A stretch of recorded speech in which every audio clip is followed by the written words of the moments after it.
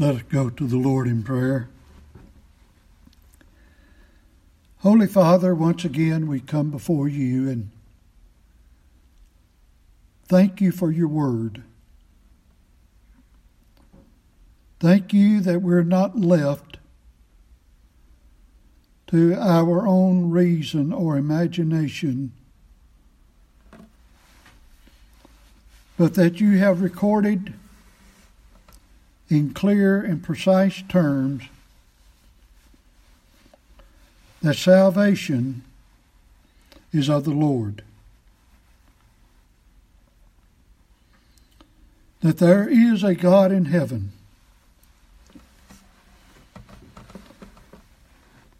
That you have always existed. There's never a time when you were not. There will never be a time when you are not. You are the same yesterday, today, and forever, and designated as the I Am. Jehovah of heaven and earth.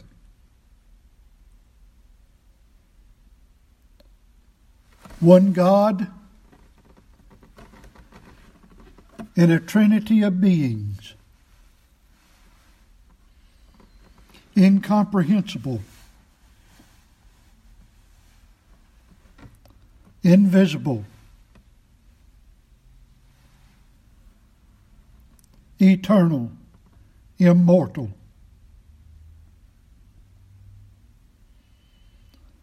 And while we use such words to express who and what you are, we still are unable to comprehend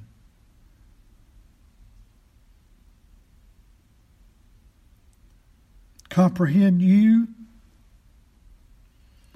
your Son, or the Holy Spirit.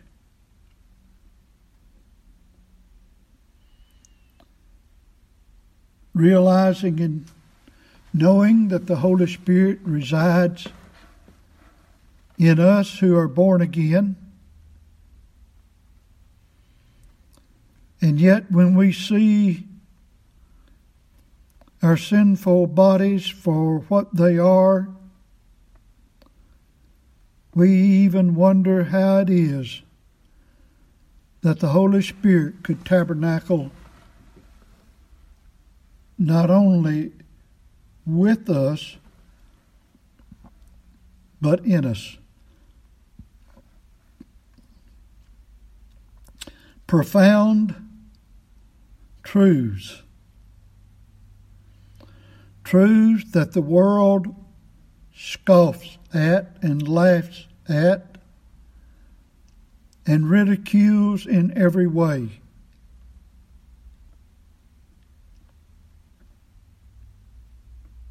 And even when our minds were blinded at one time, we were no different from the world.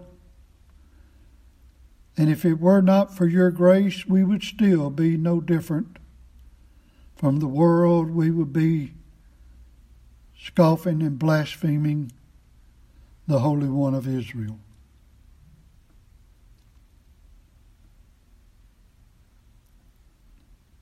But you had mercy upon us.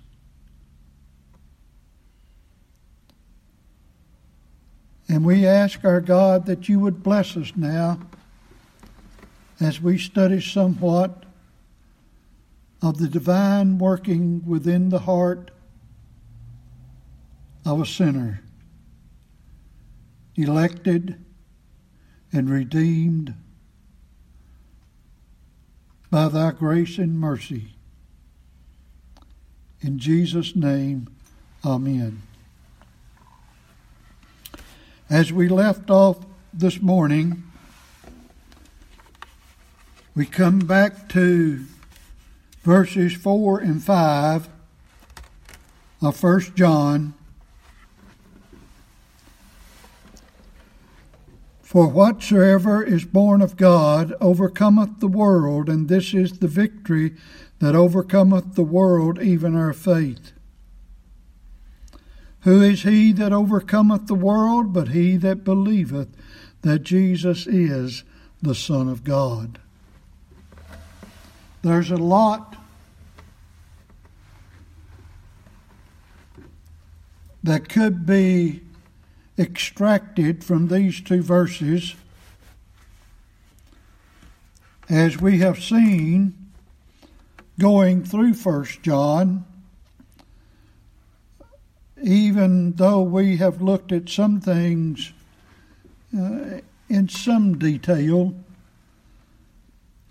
there's a whole lot more that we haven't brought to the surface than what we have.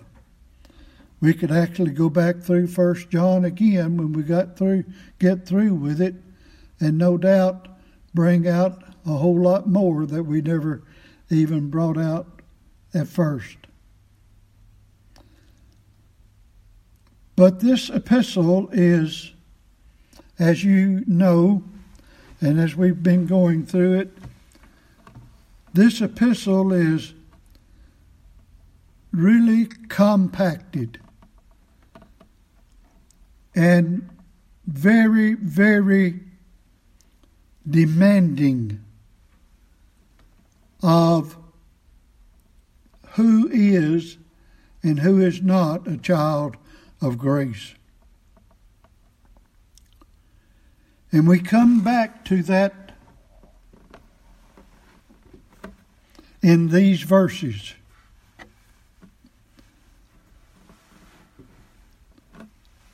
He talks about overcoming. And he that is born again, if nothing else is taught in these two verses, he that is born again overcomes the world.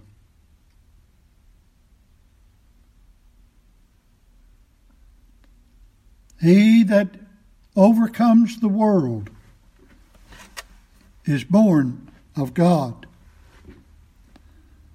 We saw this back in chapter 4 of 1 John, particularly verse 4.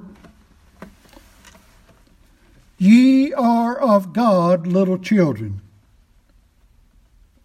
and have overcome them, because greater is he that is in you than he that is in the world. Now, who is it that is in us? Without going back and preaching another sermon on it, it's the Holy Spirit. And yet,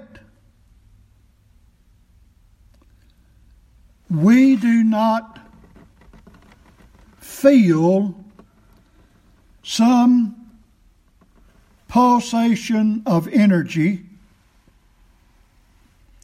or some electrifying emotion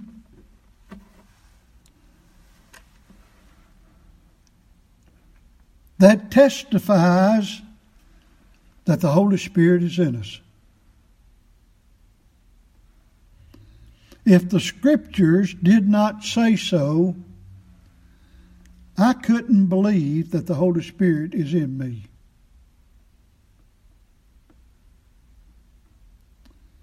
When I see my sorry self,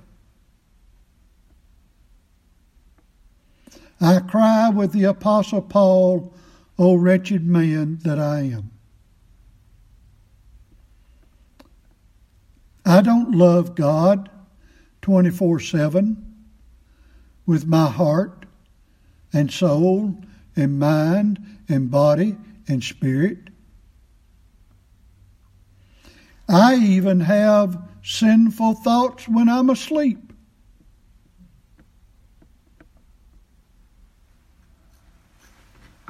So obviously, I'm not devoted to the Lord 24/7 at that time.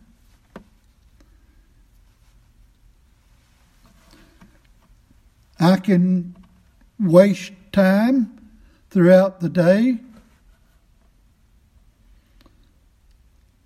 I can go to sleep reading the Bible.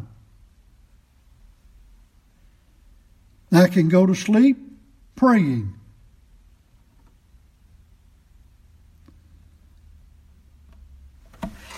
You think, well, how could you be in God's presence and go to sleep? Because I'm a sinner.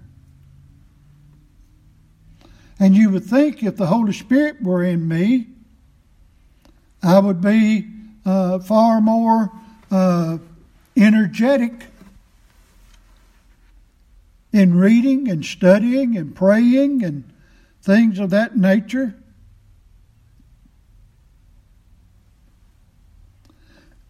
And yet, at the same time, the Bible testifies to the fact that the Holy Spirit is in me.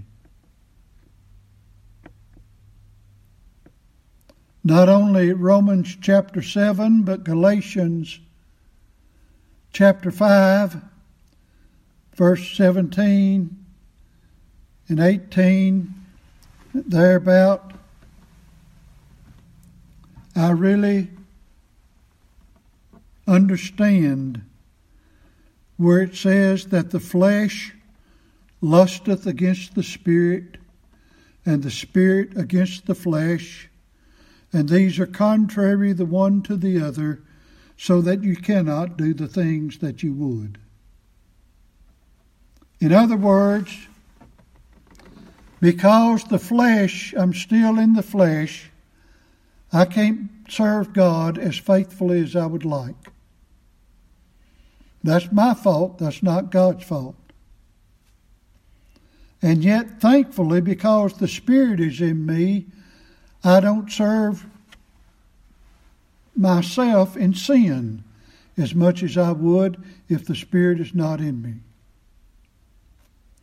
So I'm thankful that the Scriptures not only teach that the Spirit is in me, but it teaches that there is a warfare.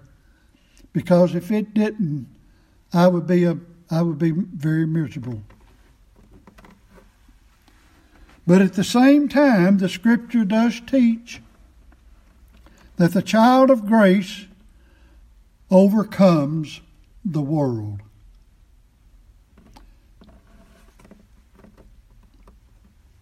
It's not that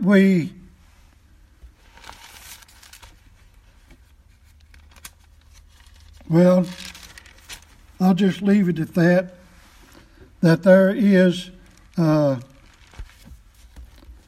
with that fact, we still have the warfare. And if anybody teaches that the child of grace does not overcome the world, then he is preaching a perverted gospel, according to Galatians 1:7.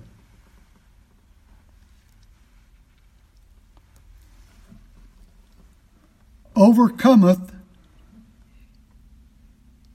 in verse, whatsoever is born of God overcometh the world. That is what's called in the Greek language present active indicative.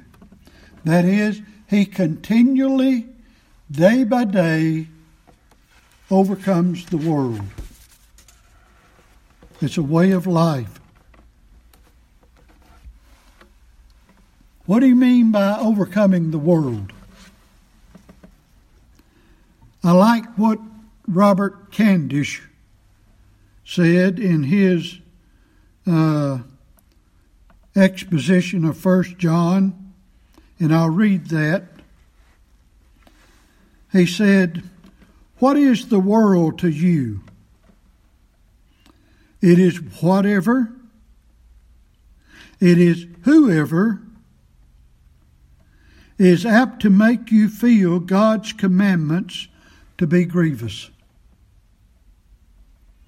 You see, in verse 3 it says, God's commandments are not grievous.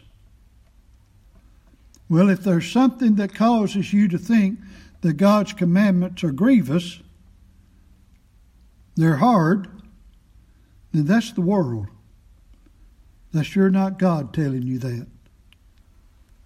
He goes on to say, that is a searching test.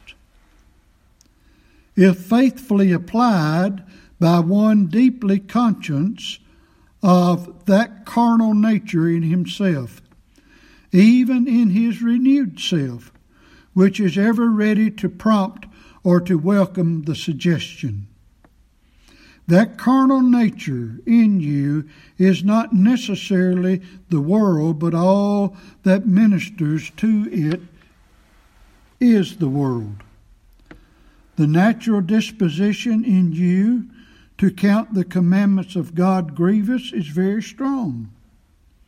Do you feel its strength? Are you sensitive, alive to its continual and powerful working? Does it vex and distress you? If so, and in proportion as it is so, you are in a position to discern this and mark by which the world may be known, whether as an order of things or as a fellowship of men.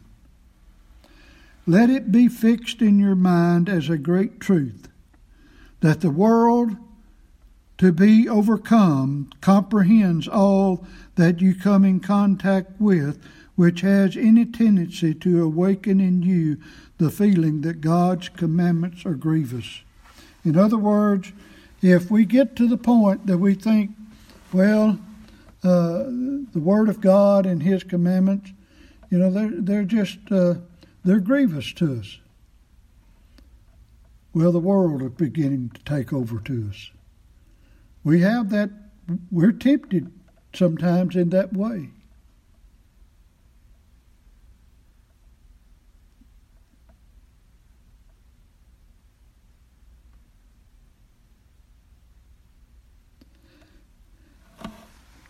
Sometimes we see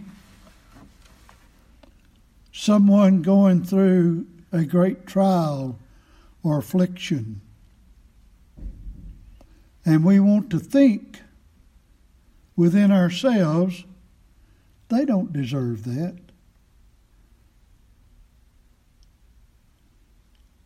Are we not being tempted by the world?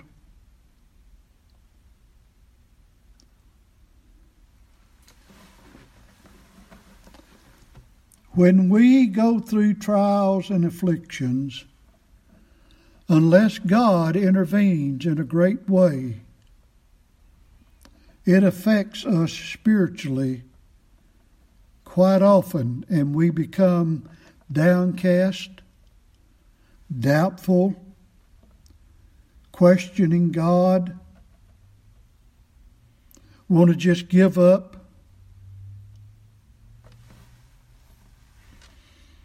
A dear sister that we know of that's been undergoing great deal of pain and affliction because of the burns of her body, even testified to me recently how she just wants to go on and be with God. She just wants to quit hurting. And we all know what it is when we're sick and kind of down and out. We just want to give up sometimes. We are tempted. We are tried. And it's real. But beloved, the reason you haven't given up is because greater is He that is in you than he that is in the world.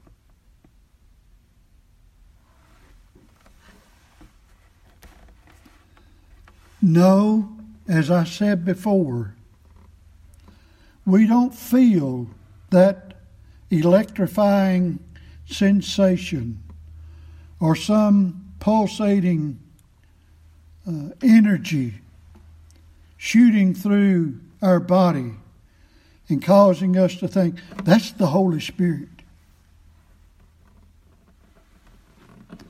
But we're more like the Apostle Paul when he said, when I am weak, then I am strong. When we're downcast, when we don't have any other place to go, we're like Peter of old, and we say, Lord, to whom shall I go? I don't have any other place to go but to you. And we continue to hang on. Whatsoever is born of God overcometh the world.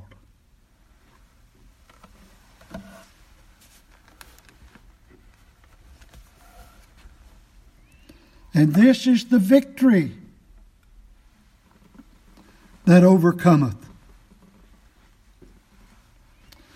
The first overcometh, as we said, is present active indicative in the original language.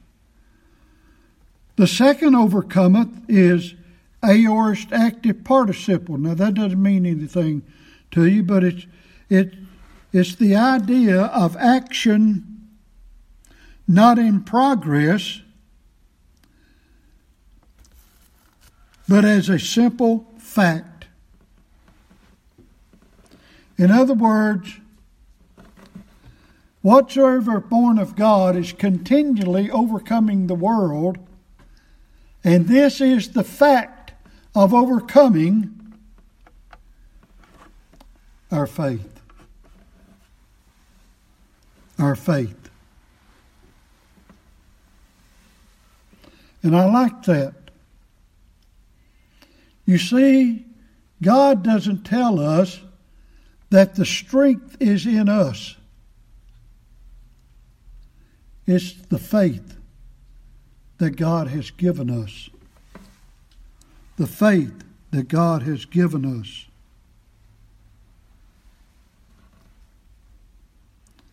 Or as we might say in 1 John 4:4, it is he that is greater than he that is in the world.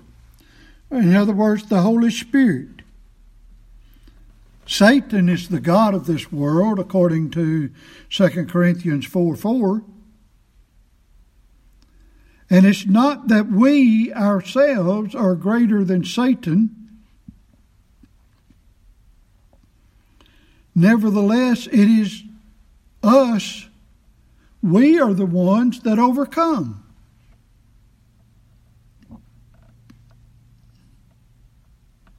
It's like Philippians 2, verses 12 and 13. Work out your own salvation with fear and trembling, for it is God that worketh in you both to will and to do of his good pleasure.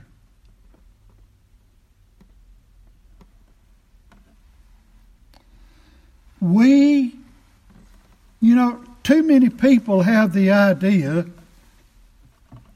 which is actually Arminianism,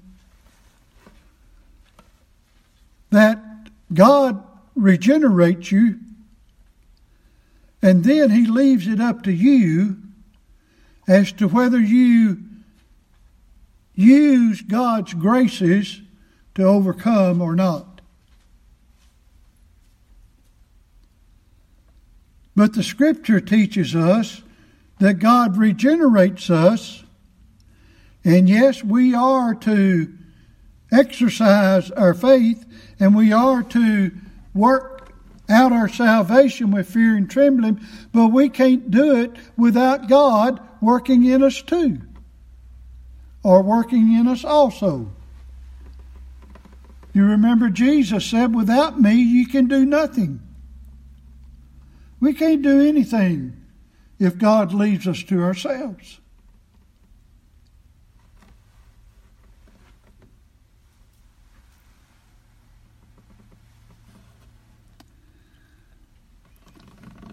Yes, we do not overcome by some power or ability or wisdom from within ourselves.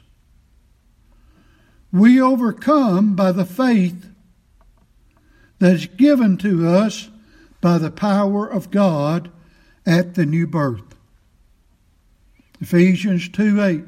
For by grace are you saved through faith, and that not of yourselves, it is the gift of God.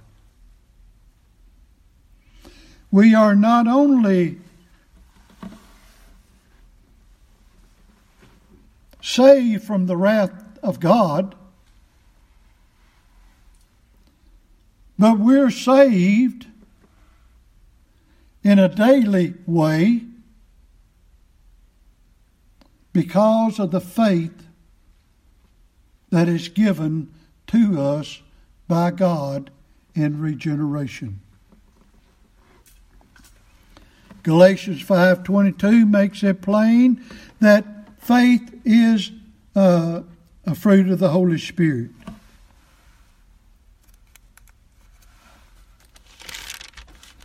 In 2 Peter chapter 1 and verse 1 says, Simon Peter, a servant and an apostle of Jesus Christ, to them that have obtained like precious faith with us through the righteousness of God and our Savior Jesus Christ. In other words, God gives us faith. We are given faith.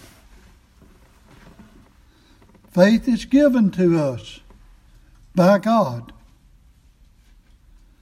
Faith is not something that resides in man. Man cannot just create faith in his own ability. Man can't believe unless God makes him alive or regenerates him.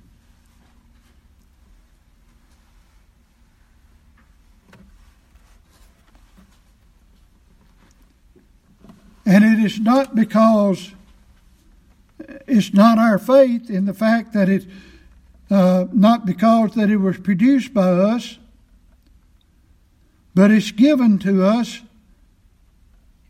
And the faith we have individually is unique to each one of us. Habakkuk 2:4 talks about the just shall live by his faith. Not that it's faith that he has generated in himself, but it is faith. Well, let me put it this way. God gives you faith, and you have faith.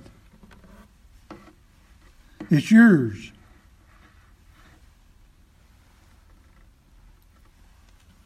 And faith that is given to each child of grace is a living faith. Look at James chapter 2.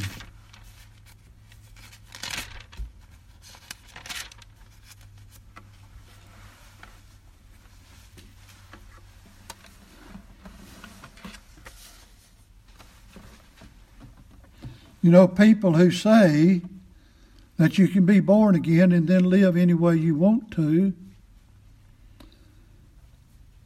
they're saying that God's faith is not effectual.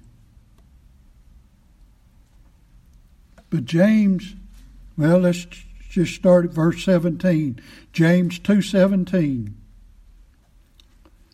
Even so faith, if it hath not works, is dead, being alone.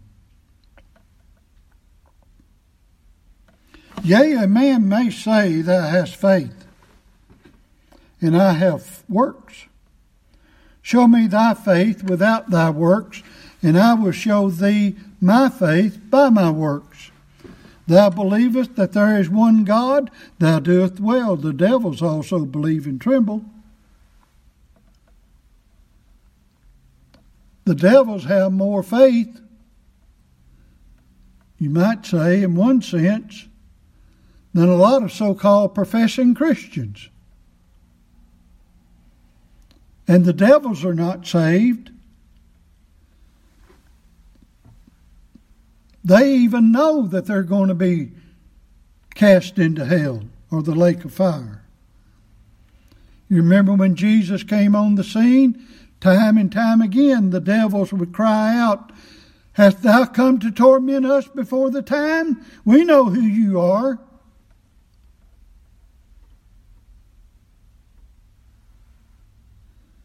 Faith is more than just a testimony. It's a way of life. That's what 1 John is telling us.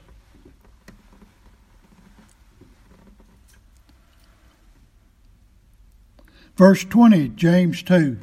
But wilt thou know, O vain man, that faith without works is dead? Faith without works is dead. Was not Abraham, our father, justified by works when he had offered Isaac, his son, upon the altar? In other words, when Abraham offered Isaac upon the altar, it proved that he was a justified man. It didn't make him justified. It proved that he was justified.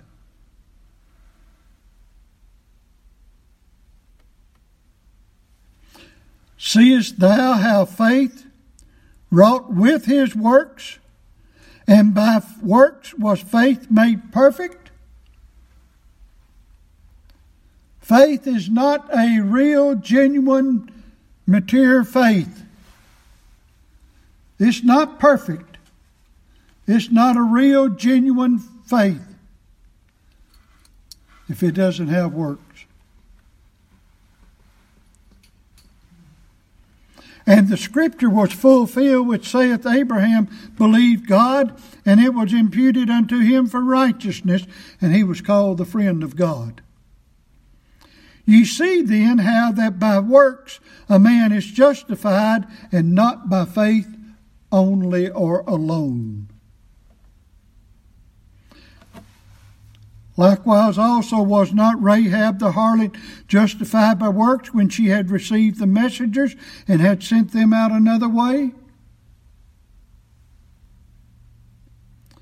For as the body without the spirit is dead, so faith without works is dead also.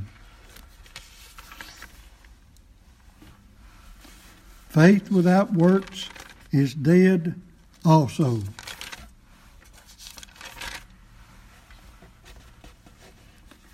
Whatsoever is born of God overcometh the world, and this is the victory that overcometh the world, even our faith. Faith overcomes the world. Greater is he that is in you than he that is in the world. The Holy Spirit who works faith overcomes the world. And who is it that overcometh the world? 1 John 5:5. But he that believeth that Jesus is the Son of God. He that believes that Jesus is the Son of God, he overcomes the world.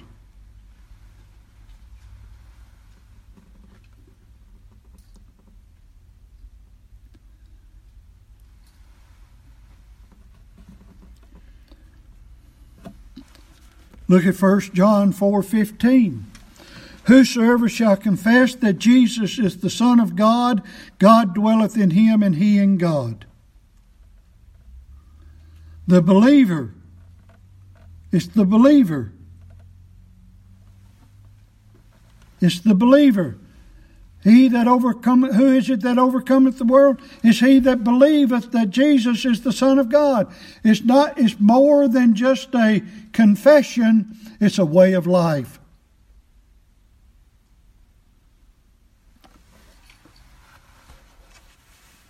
You cannot separate the way of life from true belief.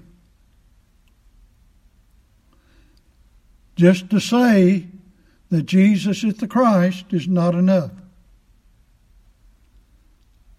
Just to believe that there's one God is not enough. There are people that don't even believe that there's one God. They believe the Father's God. They believe that the Son is a different God and the Holy Spirit is a different God.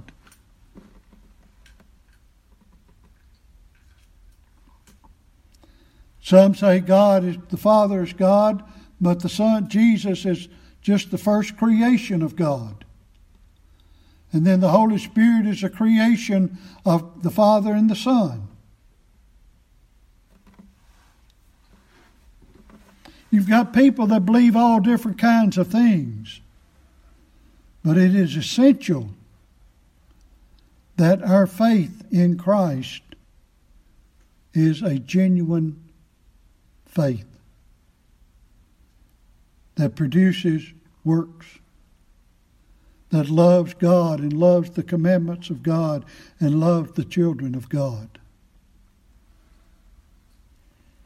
Really, we can't, even though we've divided it up, verses 1 through 3 and the verses 4 and 5, even though we've made a division somewhat in this, in reality, it all goes together.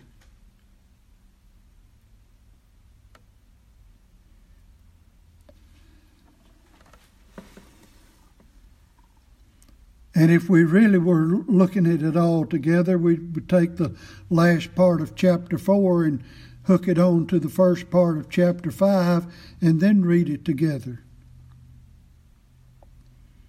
And you could see that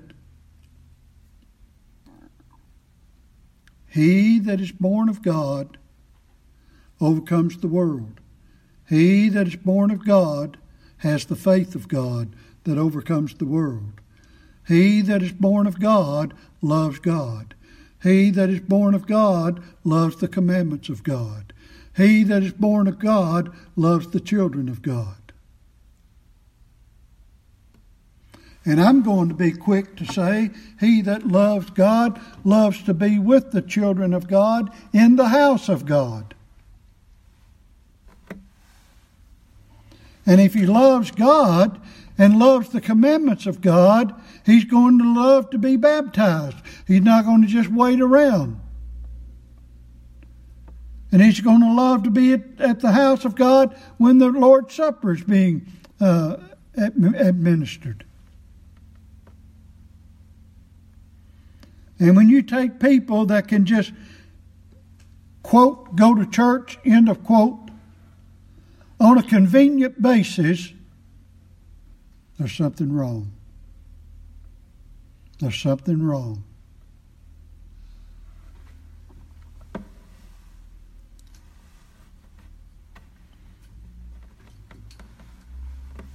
Due to some health issues and the weather here lately,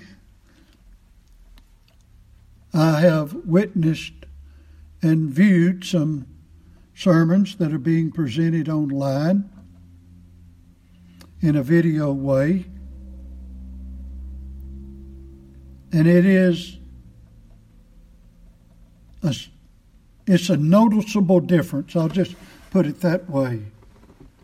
Now, some congregations on Sunday morning have a pretty good-sized crowd. But on Sunday night, not so much. And some that have Wednesday night service, even lesser. There's something wrong. There's something wrong. I'm not talking about just an occasional or incidentally that happened. It's just kindly a pattern.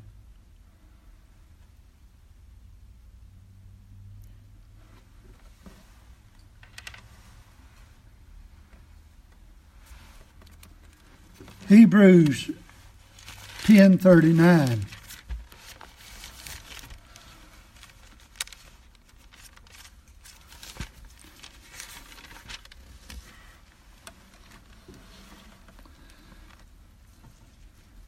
Well, let's read verse 38. Now the just shall live by faith. But if any man draw back, my soul shall have no pleasure in him. But we, children of God, are not of them who draw back unto perdition, but of them that believe to the saving of the soul.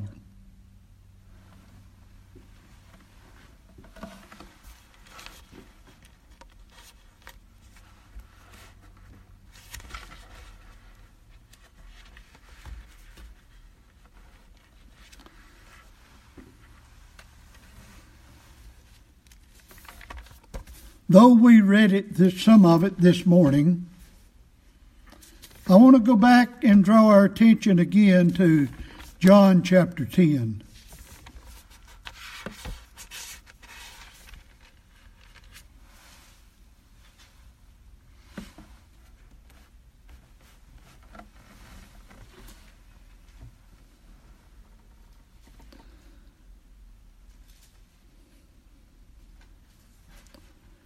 John 10, verses 3 and 4, to him, that is, to the shepherd, the porter openeth, and the sheep hear his, that is, the shepherd's voice, and he calleth his own sheep by name, and leadeth them out. And when he putteth forth his own sheep, he goeth before them, and the sheep follow him, for they know his voice. The sheep, the children of God, follow the shepherd. They know his voice. I remember when I was in Jerusalem in 1972, riding on the tour bus in the middle of the street of Jerusalem, with cars going to and fro, traffic on both sides, some going this way, the others going the other way. But in the middle of that traffic, there was no shepherd leading his sheep in the midst of those cars. Not one sheep stepped out in the middle of the car, either going one way or the other. They followed the shepherd and they knew his voice. That's the analogy that our Lord tells us. The sheep follow the voice of the shepherd.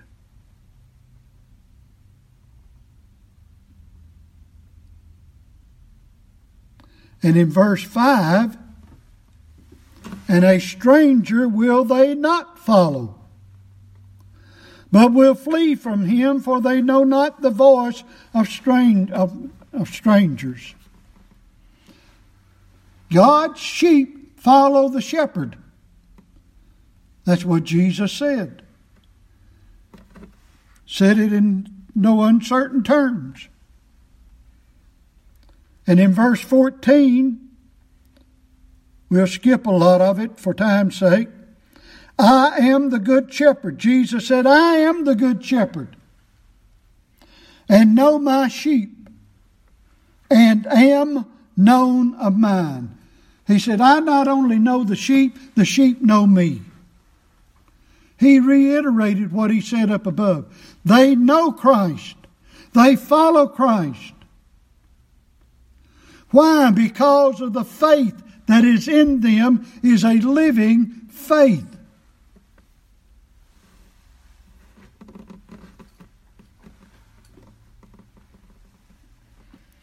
Dropping down to verse 27. My sheep hear my voice, I know them, and they follow me. And I give unto them eternal life, and they shall never perish, neither shall any man pluck them out of my hand. They follow me, and I give them eternal life. You say, well, that just means that he's going to take them to heaven. No, because he tells us what eternal life is. Look in John 17. John chapter 17, Jesus praying to the Father. Starting in verse 1, Jesus said, Father, the hour is come, glorify thy Son, that thy Son also may glorify thee. As thou hast given him power over all flesh, that he should give eternal life to as many as thou hast given him. Now, what is eternal life? Notice the next verse. And this is life eternal, that they might know thee, the only true God, and Jesus Christ, whom thou hast sent. Jesus said, I give my sheep eternal life. Jesus said eternal life is knowing the true God and Jesus Christ that the true God sent.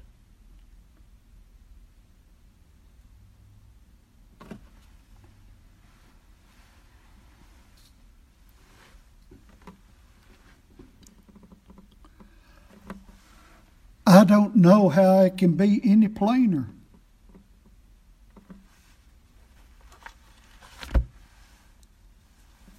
Is this not what our Lord inspired John to write again in 1 John 5, verses 4 and 5? Whatsoever is born of God overcometh the world, and this is the victory that overcometh the world, even our faith. Who is he that overcometh the world, but he that believeth that Jesus is the Son of God?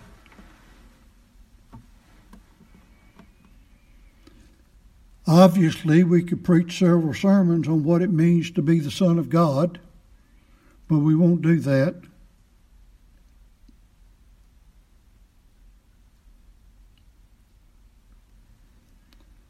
But I believe that it can safely be said that God's children serve Christ. They don't serve Buddha. They don't serve Shinto.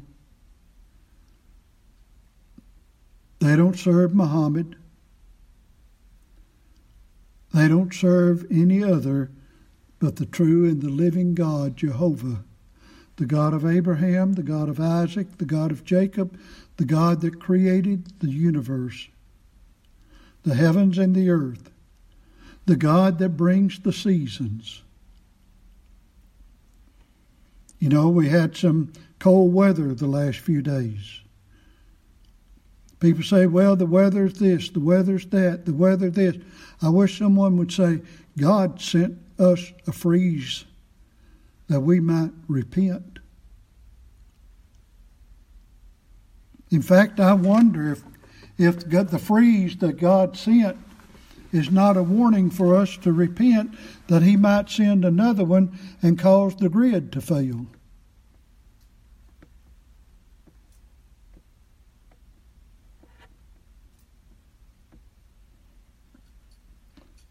Oh, I know they've called it El Nino and El this and El that, and they may put names to some of the patterns of the weather,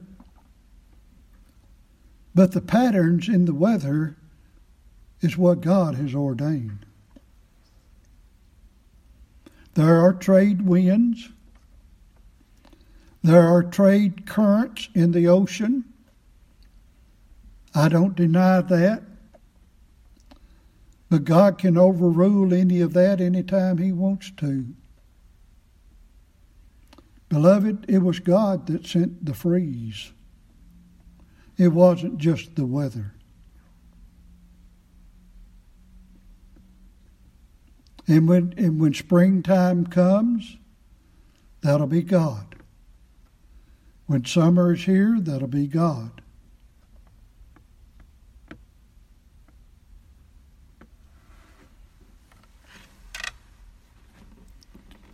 We either serve God or we don't. We make God the center of everything, or we make something else, the world.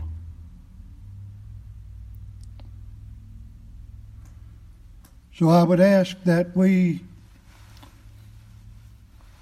revolutionize our thinking if we need to.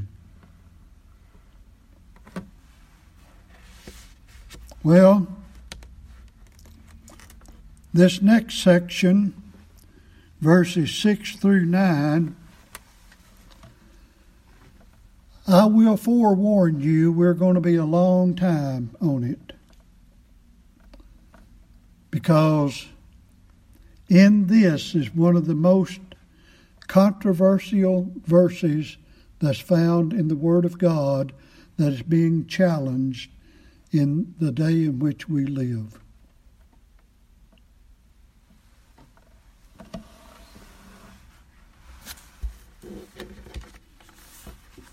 And I'm going to spend quite a bit of time because I believe 1 John 5:7 is divinely inspired of God and it is part of the Word of God. I read this earlier. I'll read it again in its context. But Robert Traill, a man that lived from 1793 through 1847, so made this statement talking about 1 John 5:7. He said, "A place of Scripture that the devil's diligence hath not been small to weaken and to beat out of the Bible, though in vain." In other words, he was saying that the devil has done all he could to try to get 1 John 5:7 out of the Bible, but it's still there. In all of your modern translations, maybe one exception, if they don't leave it out altogether, make a note, and even some Bibles that profess to be King James will have a center reference in it to say, this verse is not in the best manuscripts. That's a lie. I believe it's a lie, and I believe it's there by the intention of the devil to try to weaken the validity of God's Word. You say, well, that's pretty strong language. I want people to know where I stand. And I'm not just barking up a tree. There have been many scholars that have testified to the truth of 1 John 5:7 being authentic. But you won't hear that much today by modern preachers.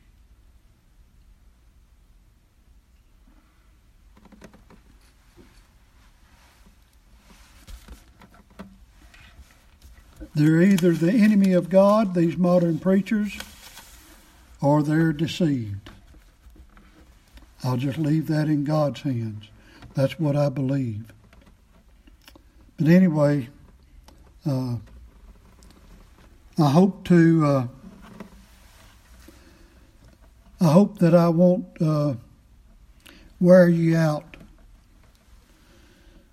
But while this congregation may not need as much proof as I'm going to be giving, or much material as I'm going to be giving, I want it to be on the internet. I want it to be out there, and hopefully it will be of a benefit and encouragement to some, and testify to the truth of the Word of God. But enough of that. Let's pray. Our gracious Heavenly Father, thank you for your Word. Bless us to earnestly contend for the faith that is once delivered for the saints.